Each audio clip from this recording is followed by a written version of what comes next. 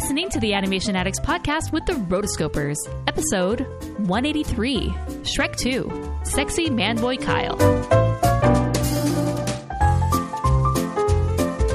Welcome to the Animation Addicts podcast with the Rotoscopers, the number one place to get your animation fix with animation addicts just like you. Each episode, we dive into the wonderful world of animation featuring Disney, DreamWorks, Pixar, and everything in between. From hilarious discussions and movie reviews to interviews with industry insiders, this show's mission is to brighten your day through our love and appreciation of animation. So hop on your nerdy couch, grab some snacks, and get ready to hang out with your animation besties because it's time to dive into today's episode. Welcome to the Animation Addicts podcast with the Rotoscopers, Disney, DreamWorks, Pixar, Don Bluth, and everything in between. My name is Chelsea Robson. And I'm Morgan Stradley. And we are so happy to have you join us today as we go back in time to talk about Shrek 2. Why did I decide to make it a ghostly sound? I don't know. Our Halloween special's coming early, guys. Shrek 2. There we go. Rewrite Shrek 2 as a horror film. Oh my God. I'm sure that trailer exists on YouTube somewhere. Oh, yes. It is awesome. The internet. So, Morgan, are you ready for this fabulous episode to take us back to good old 2004? Yes, and boy, was I taken back because this movie holds a very strong place in my memory for some reason, and we will talk about it, but a big part of it, surprisingly, is the music. So as soon as some of the opening numbers started playing and just that opening number, for sure. Transported back into 2004. So I cannot wait to talk about it. No, it was so funny because actually going into this, I completely forgot every plot point of this movie. Everything. Every plot point. Before, I was like doing my dishes or whatever today, and I was thinking about the episode because I hadn't watched it yet, and I was like, I can't even think of a single quote from this movie, like, at all. And in my head, I guess I just kind of associated every Shrek after the first to be like bad because not good. Because I think once it got to the third and fourth, just kind of associated like Shrek sequels equal bad. And then going back and watching this, I'm like, this movie is so funny. So good. It's so good. So let's jump into it. Let's do it. With just a wave of my magic wand, your troubles will soon be gone.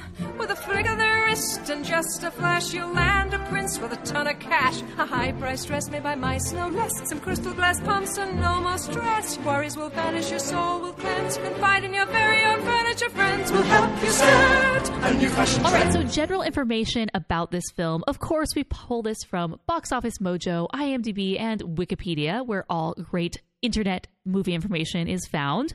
So first off, we'll talk about the directors. It was directed by Andrew Adamson, Kelly Asbury, and Conrad Vernon. So we will talk about each one of those in a little bit. It was distributed by DreamWorks Pictures, and the production companies were DreamWorks Animation and PDI/DreamWorks. It was released on May 19th, 2004.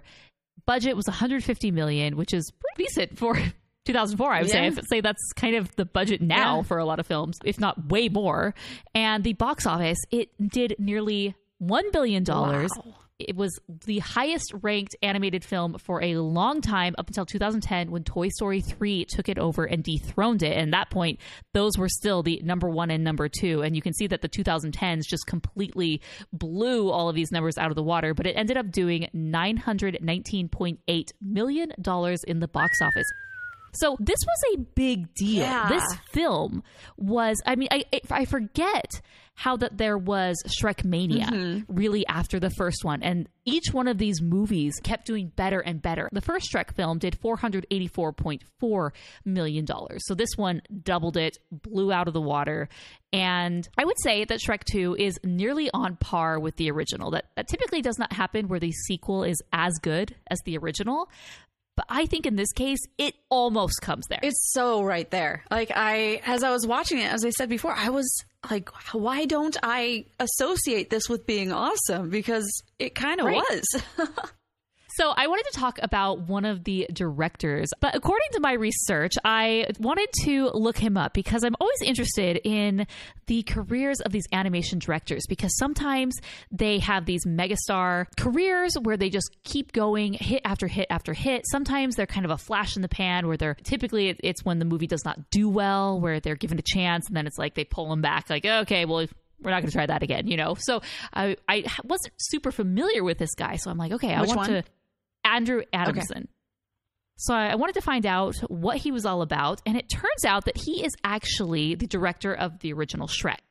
Shrek itself was based on a children's book, but he basically was the one who was the writer and director along with a few other people, but he was credited with kind of creating the characters in the DreamWorks universe as we know them. So if you look on his IMDb, he has quite a few producing credits, writing credits, directing credits. He started out in the visual effects world as an animation supervisor for things like Batman Forever and Batman and Robin. You know, he worked for PDI, which basically was kind of the predecessor to DreamWorks. It was known as Pacific Data Images, and it was just a computer animation production company that was bought by DreamWorks. So that's why they're kind of associated.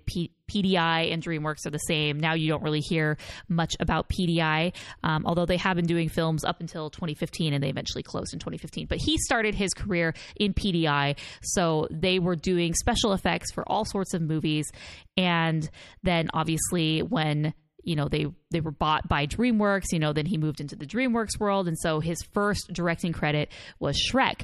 But the thing that I thought was so interesting is he gets all of this uncredited work on all of these different Shrek kind of spin-offs. Mm-hmm. So there's Shrek the Halls, which was a short for TV, yes. And he is credited, or technically uncredited, but it says based on the characters created by. So he wasn't even credited in the credits, but on IMDb, they throw that back in and they say, no, you're uncredited, but these are the characters that you created. Okay. I mean, adapted, I guess. And so anytime there's one of these little, Shrek Forever After or Donkey's Christmas Shrektacular, we should check that one out one day. Shrek's Yule Log. I mean, really? Shrek's Yule Log? You know what that is. It's basically... Yep. Yeah, so... We're just going to watch it burn, baby. So anyways, I just thought that was kind of interesting that, hey, good on IMDb for giving him this uncredited credit for creating these characters. But he went on as a director and continued to direct quite a few things up until 2012. It seemed like he sort of peaked in 2012. I don't know if he's necessarily still in the industry, although it does show him as a executive producer for a short, and he's going to be working on the newly announced Curious George movie.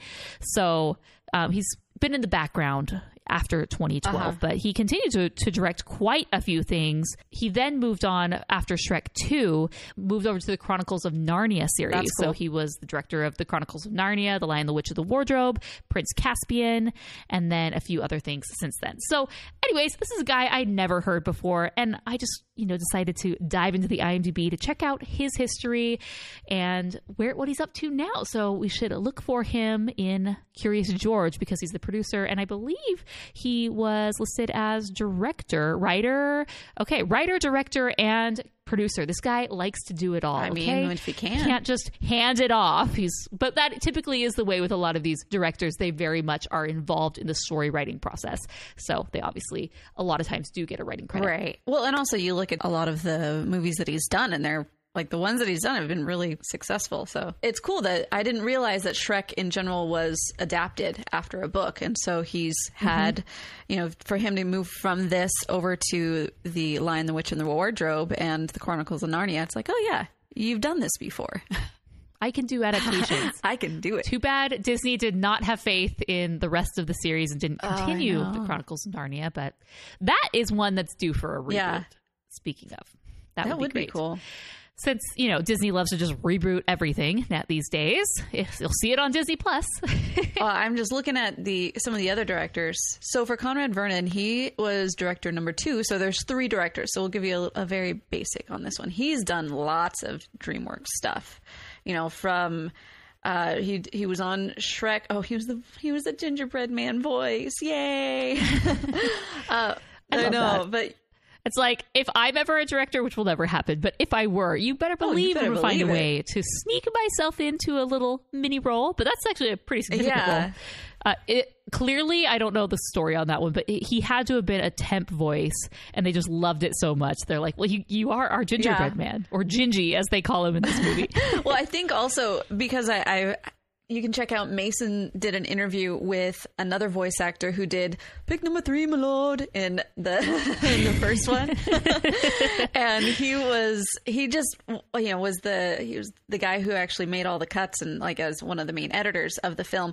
And so you check out episode 89 of the podcast, and that he kind of talks about how anybody who's just there when they're making all of these voices ends up doing lots of temp voices, and then they just keep them. And then that's how he got the several voices in that movie and several others, and then also in Madagascar. So Conrad Vernon, he did Shrek 2, then Madagascar 3, Europe's Most Wanted, which I actually really enjoyed that one. Addams Family, and I also enjoyed that one. And then Addams Family 2 is 2021.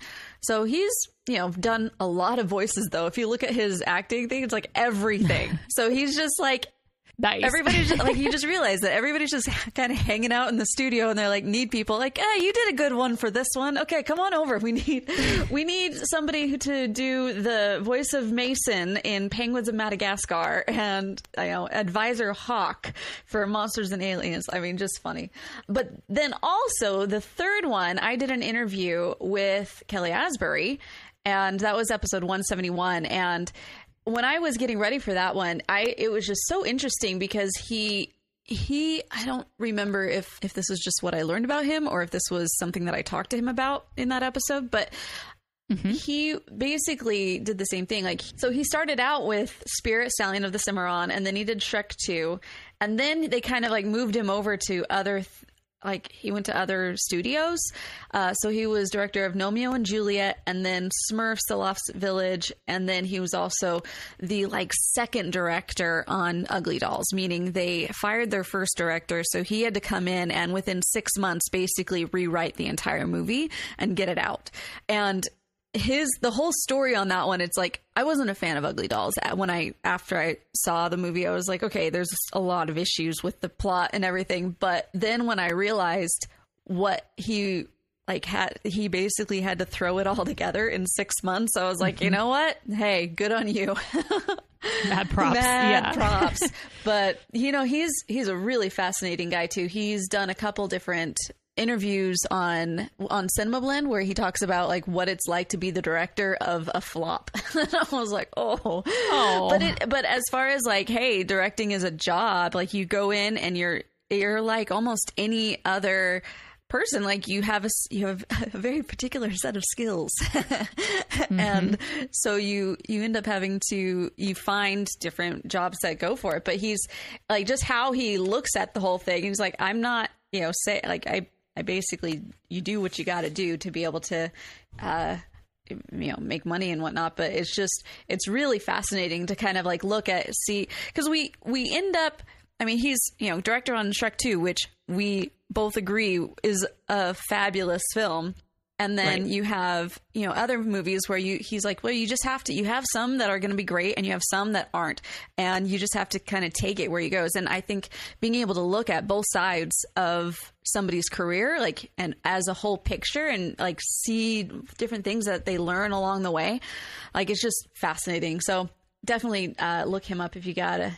He seemed to have a good attitude about it, all things considered. Yeah, no, he totally does. Well, speaking of doing voice work, he also did a few other things in this movie. He was Paige, elf, nobleman, I should say, and nobleman's son. Nice. So again, more temp voices. But hey, we already have you on to pay. So this is already pushing up towards $150 million. We can't afford to pay a voice actor, so you got it, Kelly. That was actually a question I wanted to ask, but I didn't. I was like, did you get paid union fees for these things? Oh. Next time, yeah. So that is little interesting tidbits. I think it's very interesting because a lot of the Pixar directors are very well known. They're almost celebrities in and of themselves, where we know Brad Bird, right. We know Pete Docter, we know John Lasseter. Oh, we know him. We'll talk about that another day. We're not opening that can of worms. But each one of those guys, you know, Andrew Stanton, we know all of these directors, and they have this cult status among the studio because they started with the studio. And you know, DreamWorks likewise was a studio that's had been around more or less the same amount of time, but their directors aren't as iconic, maybe because they moved to other studios fairly quickly or whatnot. But I just think it's interesting to compare and contrast kind of the DreamWorks directors and how, you know, their celebrity status versus the DreamWorks directors. And I think just part of that just has to do with just the Disney Pixar culture and fandom. There's just such passionate fans, particularly Pixar. If you are a Pixar fan, you know everything about Pixar. This is true. Yeah, so I just thought it was kind of interesting that we got to dive into the history of those three men. I guess this was our mini couch discussion for today. Is DreamWorks directors. Until next time. So she said, what's the problem, baby?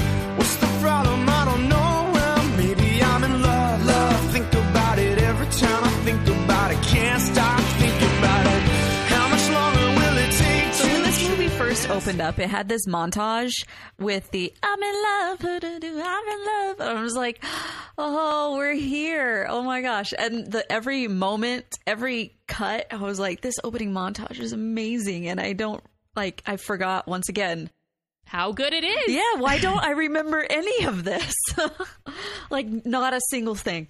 It's really interesting because this CD, I owned this CD. Okay. And I remember listening to this was during high school for me. And so CDs were a big thing. We all had our little binder of different CDs. And I remember when this came out, I mean, I remember listening to it the summer of 2004 over and over and over again. And so as these songs were playing them, they almost, like, I definitely remember them from the movie, but they had even stronger of a hold on me just because of how many times I listened to them over that summer. So Accidentally in Love, that's the first opening number that you're talking about by the Counting Crows. You know, Holding Out for a Hero, that introduced me to that song, and that is now a favorite of mine. It's done by Frou Frou, but I like the original so much better. But it's perfect in the movie, and just that montage that they do during that.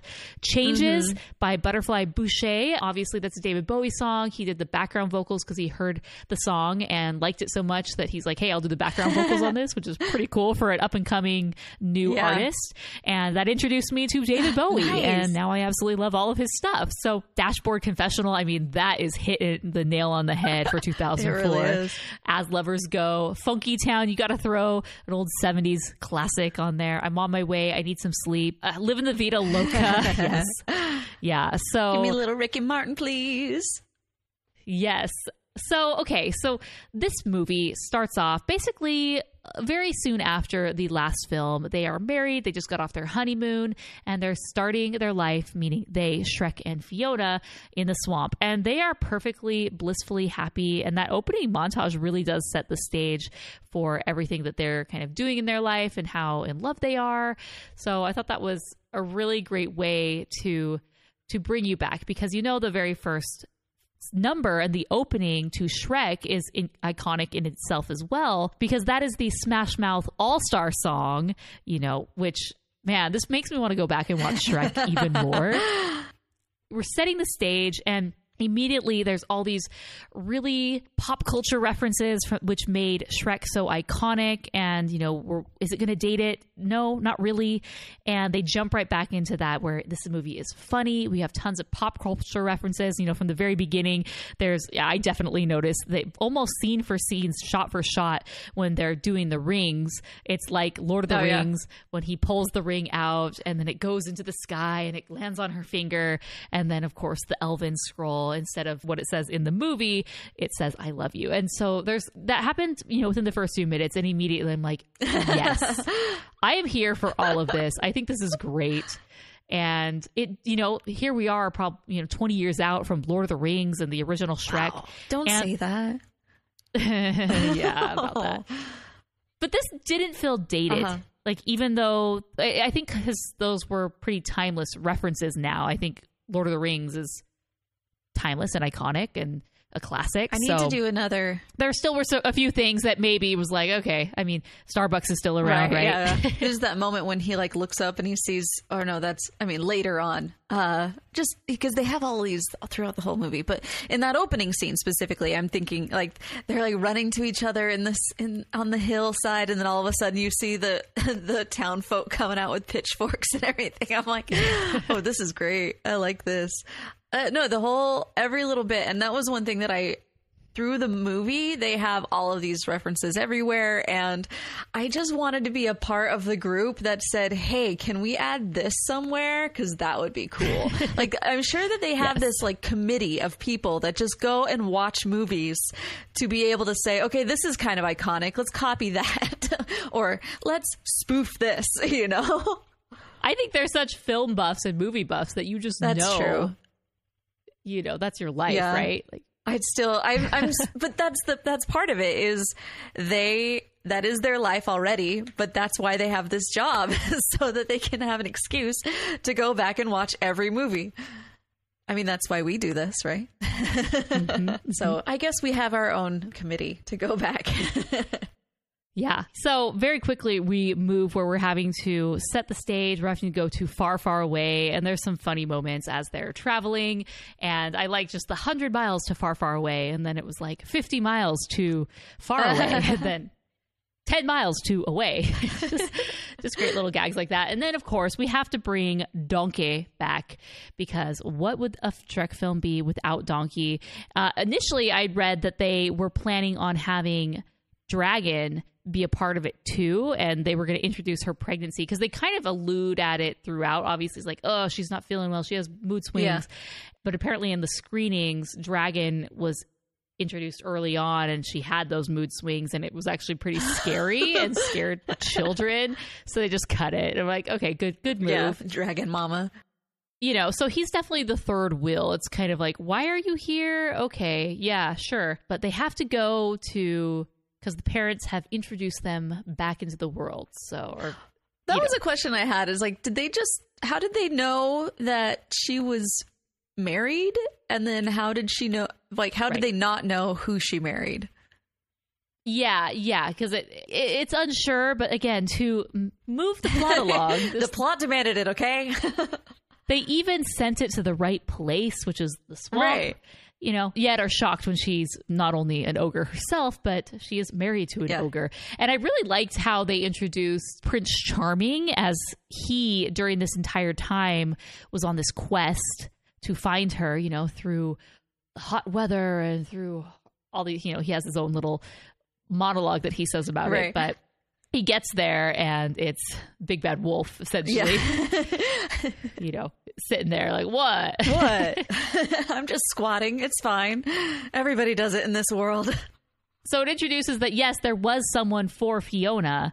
He just got there a bit late, probably a few weeks too late, unfortunately. But I had so many questions about this. So clearly they live in this fairy tale land. There's fairy tale creatures all around.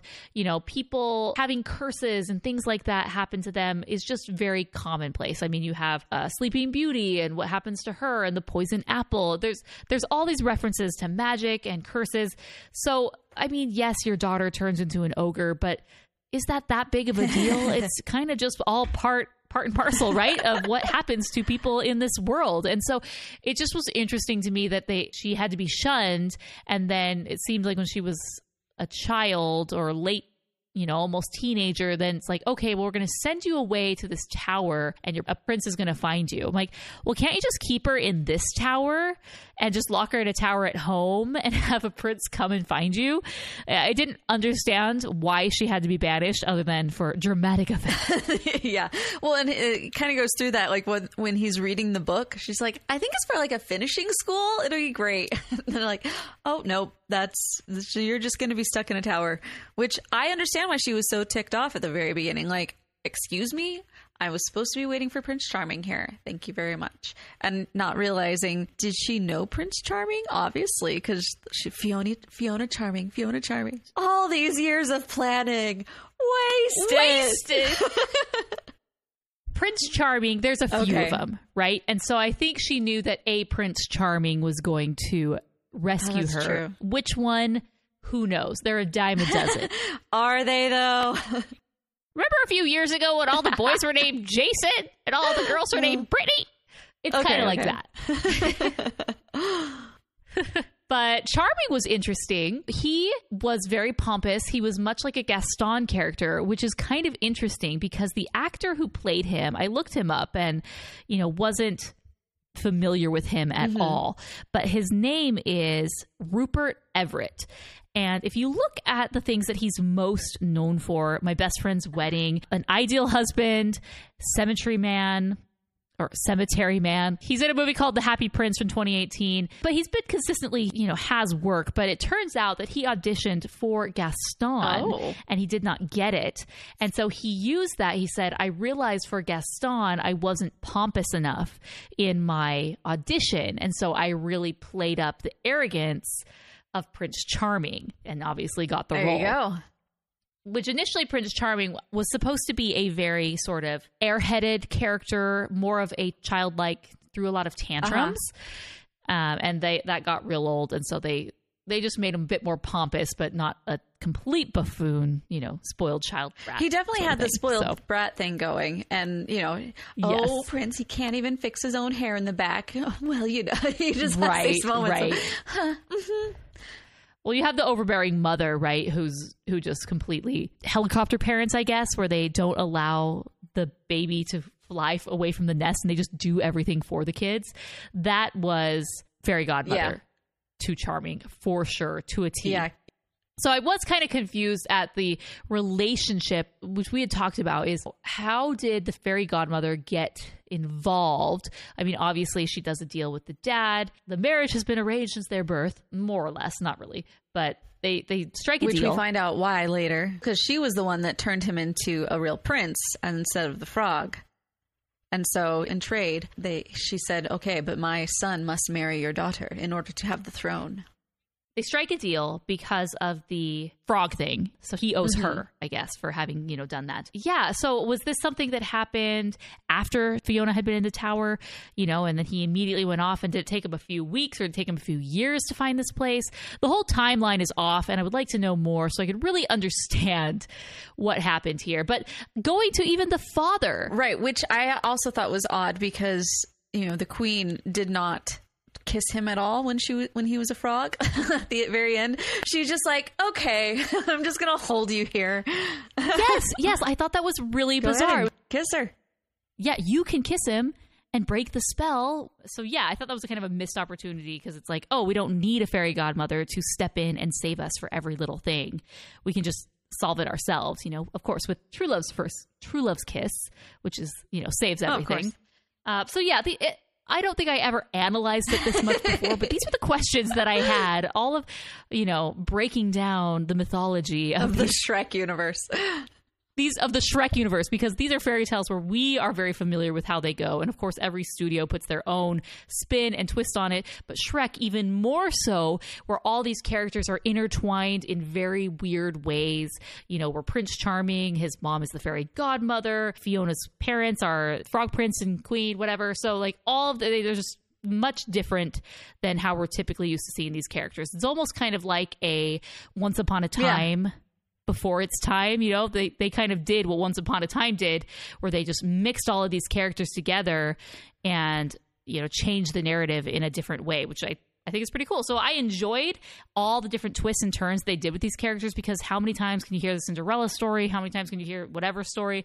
So it was just fun to see it presented in a different way, but I still have tons of questions. And you know what? This is why we have this podcast, so that we can ask all these very nuanced questions about some things that make absolutely no difference in our lives. And yet we must ask. But can I just say that Jennifer Saunders, who played the fairy godmother, killed it? Absolutely. Oh, she was so good. She was so good in this. Like, every bit of her personality just seeped into it. I was like, oh, girlfriend, I got you. And were you familiar with her before? I was not. But I mean, looking at some of the things that she's done, she's done a lot of, she's done quite a bit, not a lot, but she's done quite a bit of animation films. She was even in The Simpsons. But yeah, she's got a great voice. She was in the Minions and also Sing as Nana. I never know how to say that. I absolutely adore and love her song. The opening song, which is the Fairy Godmother song, with just a wave of my magic wand, your troubles will soon be gone. With a flick of my wrist and just a flash, you'll land a prince with a ton of cash. Like, the lyrics to all of that are so great. A sexy boy man chauffeur, Kyle. That was so funny. And then... banish your blemishes, tooth decay, cellulite thighs, they'll fade away. Nice. Oh, and what the hey? Have a Bichon Frise, which that takes you back to 2004. If you remember around this time, that is when a Bichon Frise won the National Dog Show and kind of put Bichon Frise on the map, where it stayed for quite a while, but, you know, has definitely succeeded, I'd say, to the Golden Doodle, which is not recognized by the AKC. But yes, it was a hot dog at the time. Ooh, hot dog. Hot diggity. That part was really funny. Oh, so good. And her voice was great, too. Who did the lyrics who for did that? Those lyrics? I loved how afterward, where she was like, no, get out of here, everybody. And then all of the furniture are just like, I don't like her at all. Ew. Yeah, totally stealing from Beauty and the Beast. Okay, so there's a few lyricists for it, but it was Walt Dorn, David P. Smith, and good old Andrew Adamson had to get himself in there. Nice. Like, you know what? I know what we need for this. So so that is the only original song that was created for this movie, but to me always really stood out. I thought that it just had great lyrics, great tune. It felt like it could be a Disney song. It was definitely parodying a lot of the other songs that you had seen in Cinderella and any of these classic Disney fairy tales, that, you know, putting its own Shrek twist on it, which, like I mentioned, Kyle was freaking hilarious. The fact that it had this, like, sexy man boy. Come on, Kyle. We'll just say man, just to keep it clean. Oh, well, not clean, but never mind. Reverse. With this sexy manservant, Kyle, who just kept reappearing, and I love that he had like this rhinestone Kyle on him. It just, oh my gosh, it was perfect. I mean, I should go through all of the lyrics of that He's song. Probably the pool boy as well. We could laugh. Yeah, exactly. Well, she calls it a man boy, sexy man boy chauffeur. So okay, it's cool. Hey, if that's the title you're gonna put on your business card, more power to you. Speaking of titles, I think we got our title. Along the way, they have Donkey in here, and everyone's fine with having Donkey in there because, you know, after the first one, you just get to the point where you're like, you know, Donkey, he's just part of the film, and you can't do this without Eddie Murphy. You just can't. And so moving on, when you finally get to meet the beautiful Puss in Boots, ooh, I was just like, yes, Antonio. He did a great job. He actually did the voice of Puss in Boots for the Latin America releases. Of course he did. I think the Spain and Italian. Oh, nice. Yeah, so he is very talented and multilingual. Well, because he's a Spaniard, and I lived in Spain for a couple months after high school, and I was doing a study abroad over there, and we would go around and take a look at all the museums that they had. We decided to visit the Wax Museum, and the funniest thing about it is they have, you know, all of the world's biggest, most famous leaders, and then you have some random Spaniard guy that only people from Spain know who this is. And then you have Antonio Banderas everywhere, and he's like one of the biggest stars in Spain because of that. So everyone loves Antonio. Speaking of Puss in Boots, he didn't have a huge role in this. Based on how well received the character was, I kind of remember him being larger than life. I remember that, you know, those big doe-eye moment, you know, the sad cat face that he does, just taking over the world and being, everyone thinking it was so funny.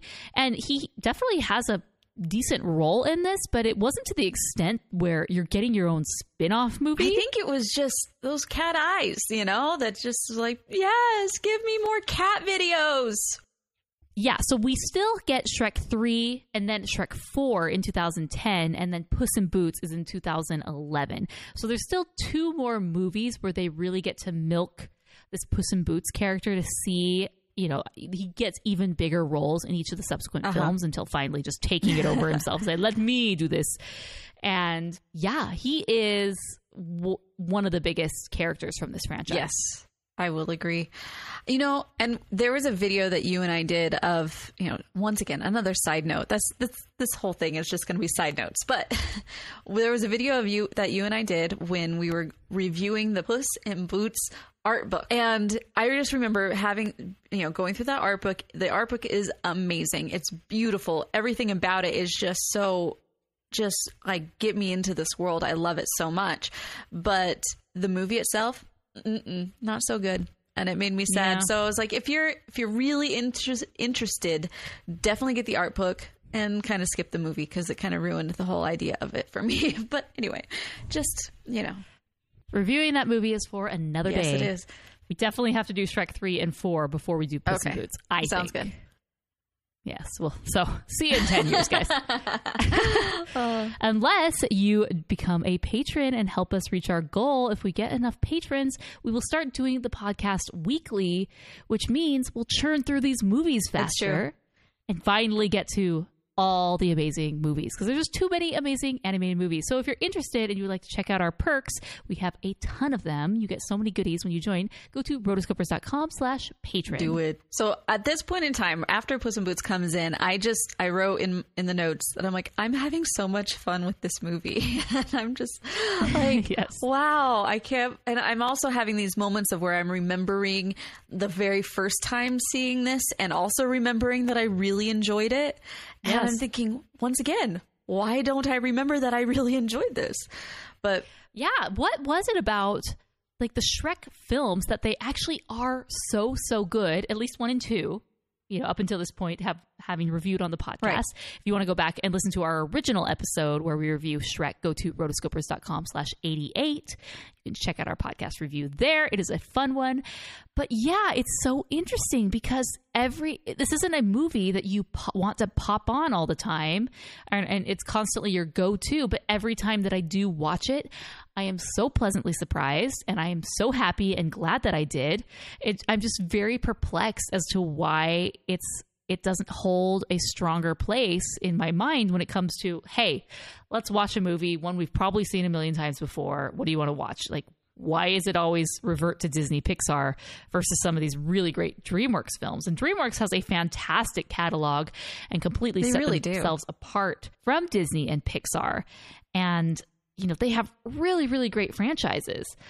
But what? It's just, there's still this little disconnect in my mind when it comes to DreamWorks, which is pretty sad.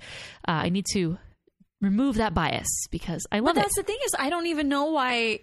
I don't even think I subconsciously have a bias against it. They just don't pop to mind first. But as you were saying, like there's a lot of DreamWorks films that after I watch them, I'm like, wow, this was a really good movie. And I don't understand why they don't come up in our own lexicon of favorite movies every day, you know? And if you're looking at, especially in the last, you know, in the 2010s, you look through that. Once we started the podcast, it was like, there's so many really excellent DreamWorks films. You know, you had Rise of the Guardians, you had, I mean, just so many. I have wondered that through the whole time that we've done the podcast, because I'm just thinking there's a lot of them that I'm like, why don't I? So if you are a listener and you kind of maybe know why, or you have a theory maybe, or if you just want to say, hey, change your ways and like DreamWorks more, which is just the thing, like, we don't dislike DreamWorks, like, and it's just, why don't I go back to that? So if you have a theory, we are all ears. Let us know what your thoughts are. Send us a voicemail. Yes, send us a voicemail.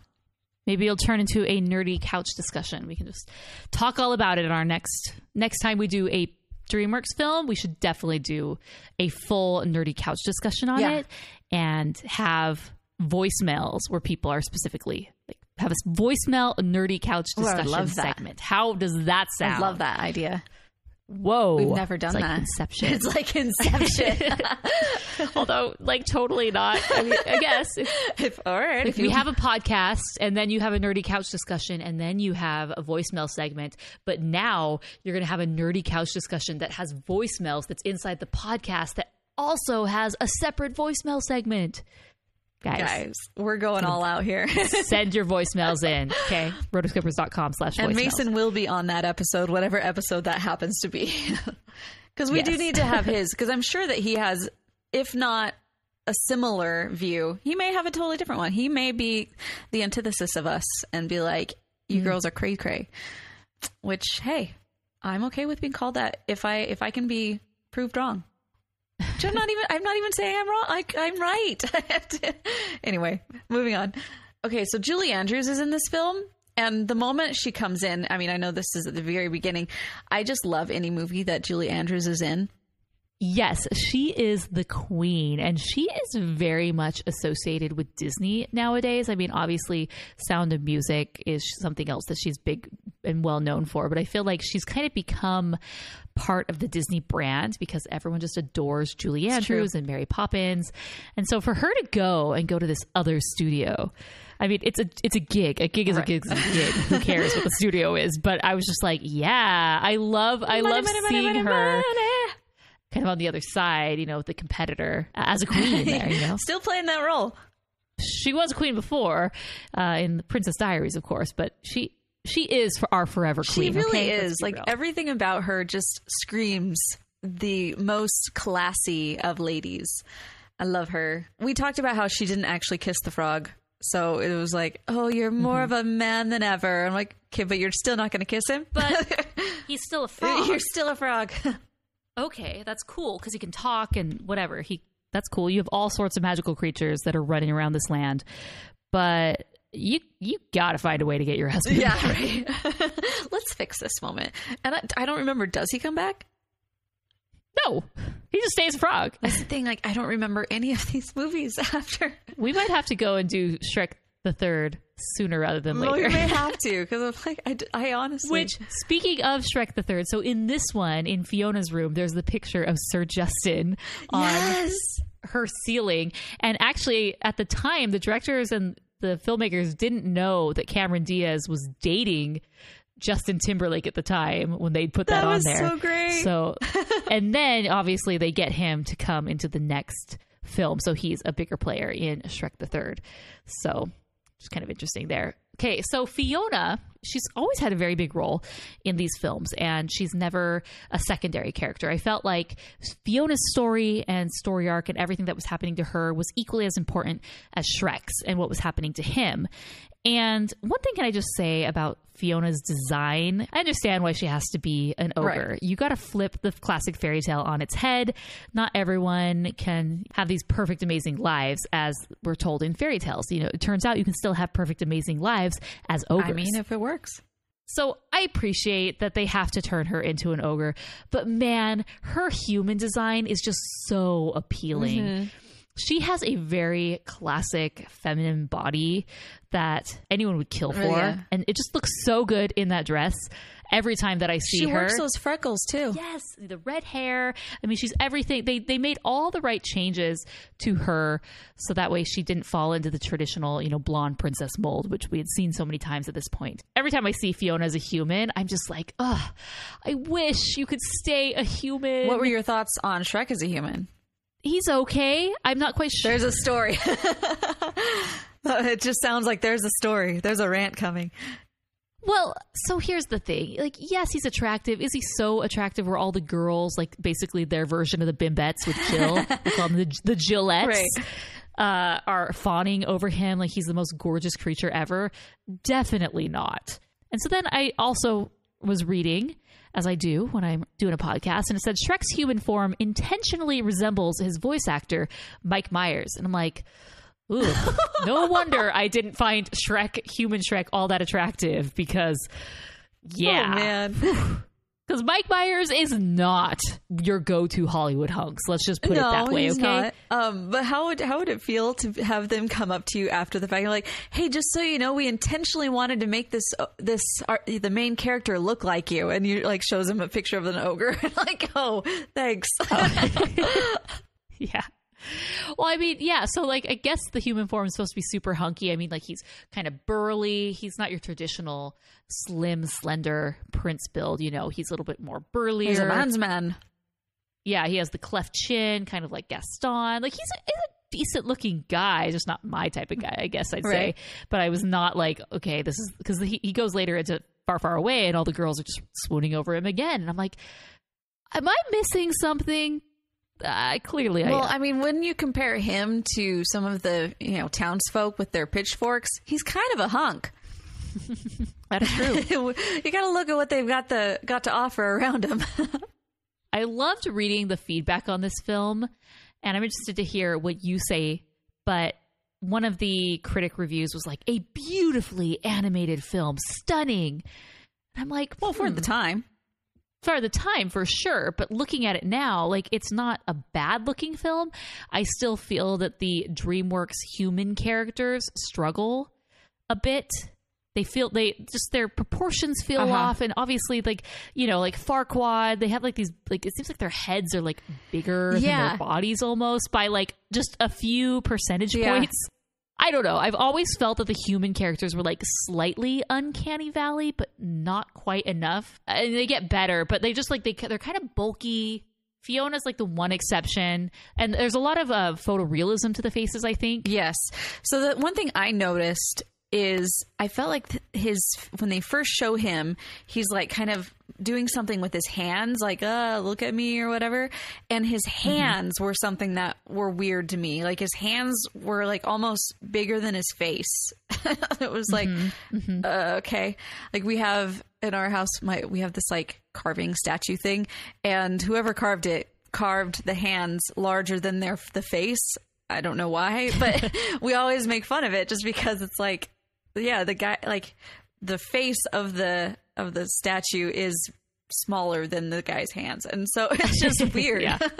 But it kind of felt like that. Like that was my initial thought of like, his hands look okay, but compared to his face, it kind of looks a little weird. But that was really the only thing that I could think of. Aside from Fiona, I felt like all of the female characters were really bland. Really stock, yeah. Like there was no differentiation between any of them. You get it. We're sorry, 2004 DreamWorks. We're giving you such a hard time. Humans are hard, okay? We're hard. I mean, you look at the Incredibles at the same time, and it's, they're definitely more cartoony compared to the humans in this world are more true to life, I guess. And trying so to be. They can get away with some of these more cartoony shapes in the Incredibles.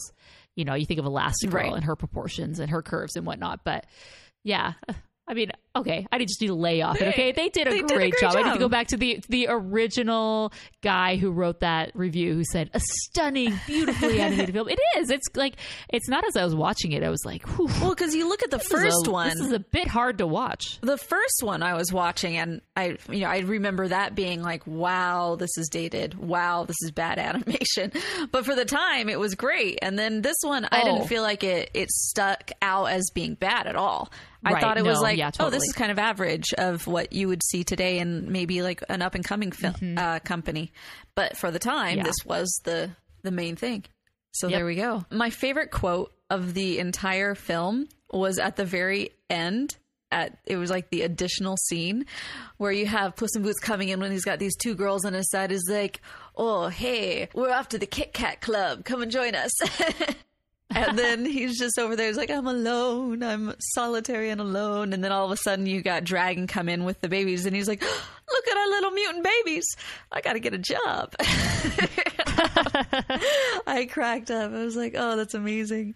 Well, and it just, goes back to our discussion of mutant babies, not necessarily mutant, but, the stock of the parent, each parent. Yes. We're going to take the head of here. We're going to have the legs of here. And it's just going to be all sorts of paper doll. Shove them together like Play-Doh. Right.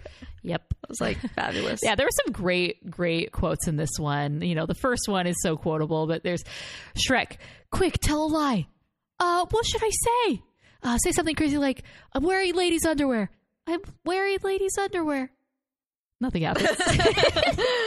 Like, are you? I most certainly am not. It looks like you most certainly are. Like, oh, not the gun drop button. bringing it back. They did bring it back to, do you still know the Muffin Man? Because that was, of the first movie, that was one of the absolute best quotes of the whole thing. Right.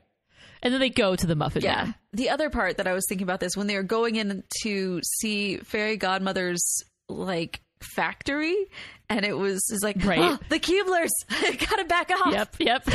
And that was the point where I was like, oh my gosh, I really want to be on the people who just say, oh, let's throw in candy. Like, why not throw in food references as opposed to just fairy tale references? It's like, oh, that's amazing.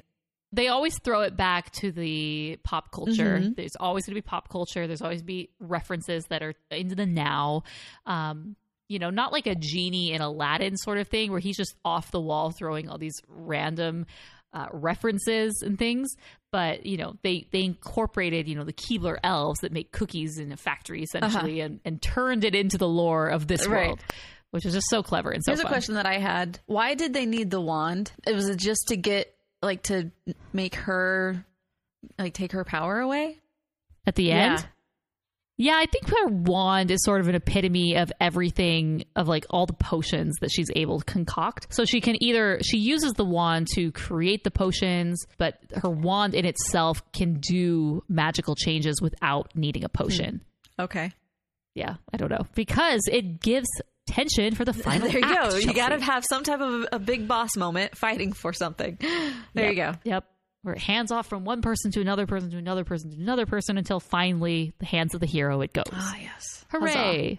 And we end, as we always Get do. your medieval meal. That was such a funny scene. Where he's like, I want a medieval meal. Here's your prize for the medieval meal. Giant axe. My diet is ruined. I blame you. So we end, as we always do in DreamWorks films, very, very common, popular at the time, Well, with at least with Shrek. a dance party. Yes. Good old animated dance party. Have a good old song at the end of this. We didn't actually talk about this, but I asked our patrons what their favorite scene or quote in Shrek 2 was, and both of the answers so far reference the I need a hero chase scene. That's what Alex Beavis said. And then Jennifer says the whole movie is so good. But that escape scene where they break Shrek, Donkey, and Puss out is so good. So we didn't even talk about that, but that is the I Need a Hero, where she is singing that song and just doing this amazing, like, her performance is great. Apparently she learned how to sing and took, vocal lessons in order to sing her own songs. So she's really the only one who sings as a character in this. She has her original Fairy Godmother song and then I Need a Hero. And just she's like laying on the piano and getting all into it. And then at the same time, we're cutting, so Fiona is dancing with Prince Charming during this and kind of maybe falling for him. She's in this like weird situation with him where she clearly knows he's not her husband. And then obviously, as they mentioned, the classic escape scene that is, it really is good. The music is perfect for it. Yes. And I just love that we get to see both of what's happening in such a dramatic moment. Yeah. All right. So, any last thoughts on this film before we rate it? Last thoughts. I have a hard time as far as rating it. I have no reason not to give it like a 4.5 to 5 stars. I only wouldn't want to give it a 5 stars just because I'm like, I don't know if I would want to go back and watch this again very soon. So soon. Yeah, it would be one that I wouldn't want to watch for at least a while. But if it were on again, I'd be like, yeah, I'll sit down. So I'm not sure where this falls. Maybe because of that, I'll give it a 4.5. But everything else about it, I just felt like it was fun. And I had a fun time watching it. And I felt like there was no reason not to give it a high score.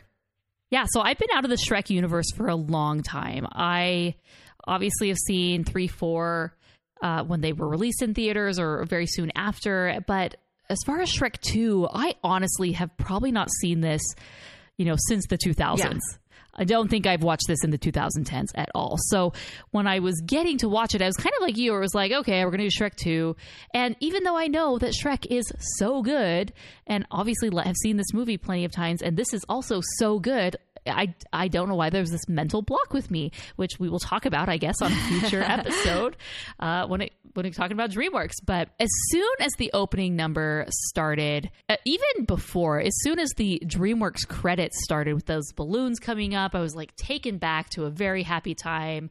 And the opening number starts and things are just funny right away. They're clever. They're hilarious.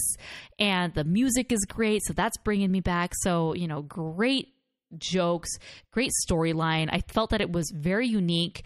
It had obviously lots of pop culture references and plays on classical fairy tales that we know, but it still felt so original in every aspect of it, where I wasn't bored.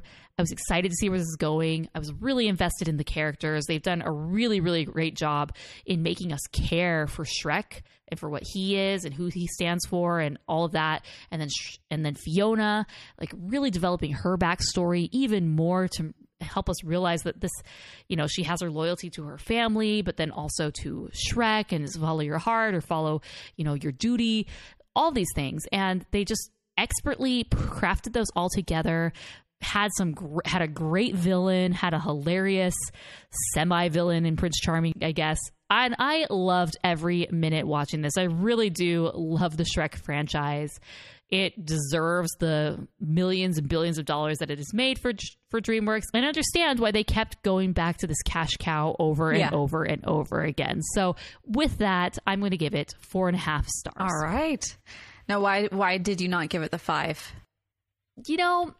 I think I probably gave Shrek a 5, and there's something magical and almost intangible about a 5-star for me, where it, and this just didn't quite have that 5-star touch. So it's probably a 4.75, but I'm going to give it a 4.5. Yeah, I would agree with that. I mean, because I'm thinking like, if I liked it so much, why am I not giving it a full 5? And then I'm like, well, it's probably because I forgot about it completely. And a 5-star movie, I don't forget about. So I think that's why I'm going to do that. But anyway, there we go. What do you rate it? Let us know on the comment section of this post. You go to rotoscopers.com/183 and let us know. We want to hear you. I need a hero. I'm holding out for a hero till the end of the night. He's gotta be strong and he's gotta be fast and he's gotta be fresh from the fight. All right, thank you guys so much for joining along for this episode of the Animation Addicts podcast as we traveled to far, far away and explored Fiona's hometown, met the parents, and had grand adventures along the way. This was a really, really fun movie to watch. I'm really glad that we ended up doing it. It makes me almost want to go and watch Shrek 3 right away just to see what happened with the third one, because in my mind, the third one was not as good. The third one just was a step down. I've only seen it a few times, so I'm really curious to watch that one to see what happens. But, there will be a time and a place for that. I don't think we're going to do it next. Maybe we will. I don't know. Mason, maybe we should just do Shrek 3, just in case Mason. Yeah, because I think we wanted to save Toy Story 4 for him. Yeah. So we're not exactly sure what Mason's schedule is right now. So he's had lots of different things come up. And so we're really wanting to save Toy Story 4 to be with him. And so knowing that, if he becomes available, then the next one that we are going to be doing is Toy Story 4. If he does not become available and he needs one extra, cycle, one extra, podcast round to give him some extra time to finish his stuff, then we will probably be doing Shrek 3. Yeah, Shrek the Third. The Third. Because I'm just on such a Shrek kick right now. I really want to check it out. Where did this come from Shrek 2. I know, but before, why did we do Shrek 2? Just because? When I was coming up with a list, of course, there's the movies that we missed while we were on hiatus. So we got to do some of those. So Into the Spider-Verse and some of these other ones. There's Klaus I want to do, but I'm going to save that for Christmas time. I want to do The Grinch, but save that for Christmas time. Okay. And then, what are some of the other Disney Pixar movies that we missed? So okay, those are filling all the slots. And now I'm like, okay, are we just a Disney Pixar podcast? No, we do other things too, but we haven't gone back in time to do an older film. So I just said, okay, what's a DreamWorks film from a while ago? And Shrek 2 came to mind. So I said, hit it. And here we are. Here we are. And now we're back to back Shrek 3, Shrek the Third, which possible. I am very excited to do, surprisingly. I'd like to see what it was that made me forget about every other Shrek. Because I think that might have been why. I think, I don't know if I ever saw the fourth. Because I just always remember being kind of very irritated that they kept coming out with more sequels. It was like the Ice Age thing. Yeah. Them and Blue Sky had their main hits that they just kept. This was before sequels and remakes were really a thing. Like, sequels are a thing for Disney, but it was always home to video. So it was like a different level. We're pretending that it's, and so the fact that they just like kept coming back. But let me stop myself right there. We will talk about this if perhaps our next episode is Shrek the Third. So send us your voicemails. Get them in ahead of time for Shrek the Third, whenever we do that one. Toy Story 4, whenever we do that one. If you're doing your Sailor Moon rewatch, be sure for season 1, be sure to send us your voicemails once you finish that. I still need to start that. So you too. Yeah, there's lots of watching to do, guys. So make sure if you are renting these films, go to rotoscopers.com/Amazon. You can rent them on Amazon Prime, and we get a little kickback by using our affiliate links. And anytime you start your shopping, back to school is coming up, go to rotoscopers.com/Amazon and do your Amazon shopping using our affiliate link. And we appreciate everyone every single month that continues to use that. It really is a simple, easy way to support the show. Of course, if you want to watch Shrek 2, we have links to that in the show notes, as well as to the amazing soundtrack, because it is a jam and I love it. And it was definitely like epitomized part of my high school summer, 2004. Good times. And with that, that's all I have. Follow us on our individual locations. Morgan Stradling on Instagram and Twitter. Oh, and YouTube. Yes. Morgan has a great set of YouTube videos coming out, especially if you are trying to create a YouTube channel. She will help you do that very well. Mm-hmm. And Chelsea Robson on Instagram. And I'm almost done with a new song. And stay tuned. I'm really excited about this one. So that one should be out in the within the next month. So good times will be had, because I write songs for people who are like getting married or having anniversaries or, all sorts of whatever kind of, special event you have and you want to commemorate it with a custom song. I write those songs for people, and this is one of the songs that I wrote for a wedding, and it is one of my favorite songs I think I've ever written. So not all of them get pushed into my my public stuff, but this one I'm definitely pushing it out there because I think it's really awesome. And it definitely sounds Disney. It's great. Because they asked me, they wanted to have it, they're like, they said, like, I asked, what kind of songs would you like this to be kind of modeled after? And because you want to make sure that you aren't giving them something that they aren't expecting at all. And they ended up saying, one of the songs they gave me was The Last I See the Light. And I was like, all right, this is my jam. I know how to do this stuff. So I got that coming in. So I think it sounds amazing. So, all right, guys, until next time, we are the Rotoscopers.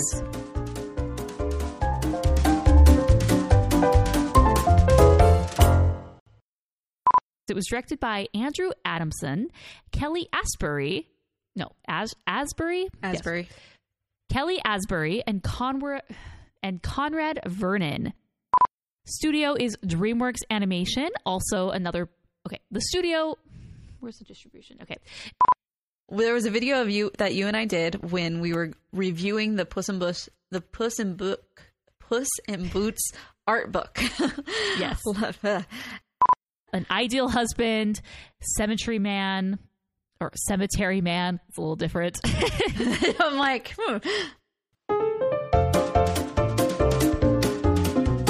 You've been listening to the Animation Addicts podcast. If you enjoyed this episode, don't forget to subscribe and be sure to leave us a 5-star review. We're available on Apple Podcasts, Spotify, and wherever you listen to podcasts. And if you want to help spread the word, be sure to share the podcast with your friends on social media. Just don't forget to tag us at Rotoscopers on Instagram and use the hashtag AnimationAddicts. For all the links and full show notes for this episode, go to rotoscopers.com/podcast. Now, if you still can't get enough for your animation fix, be sure to subscribe to us on YouTube and visit rotoscopers.com for more animation news, reviews, and interviews. Thanks for listening.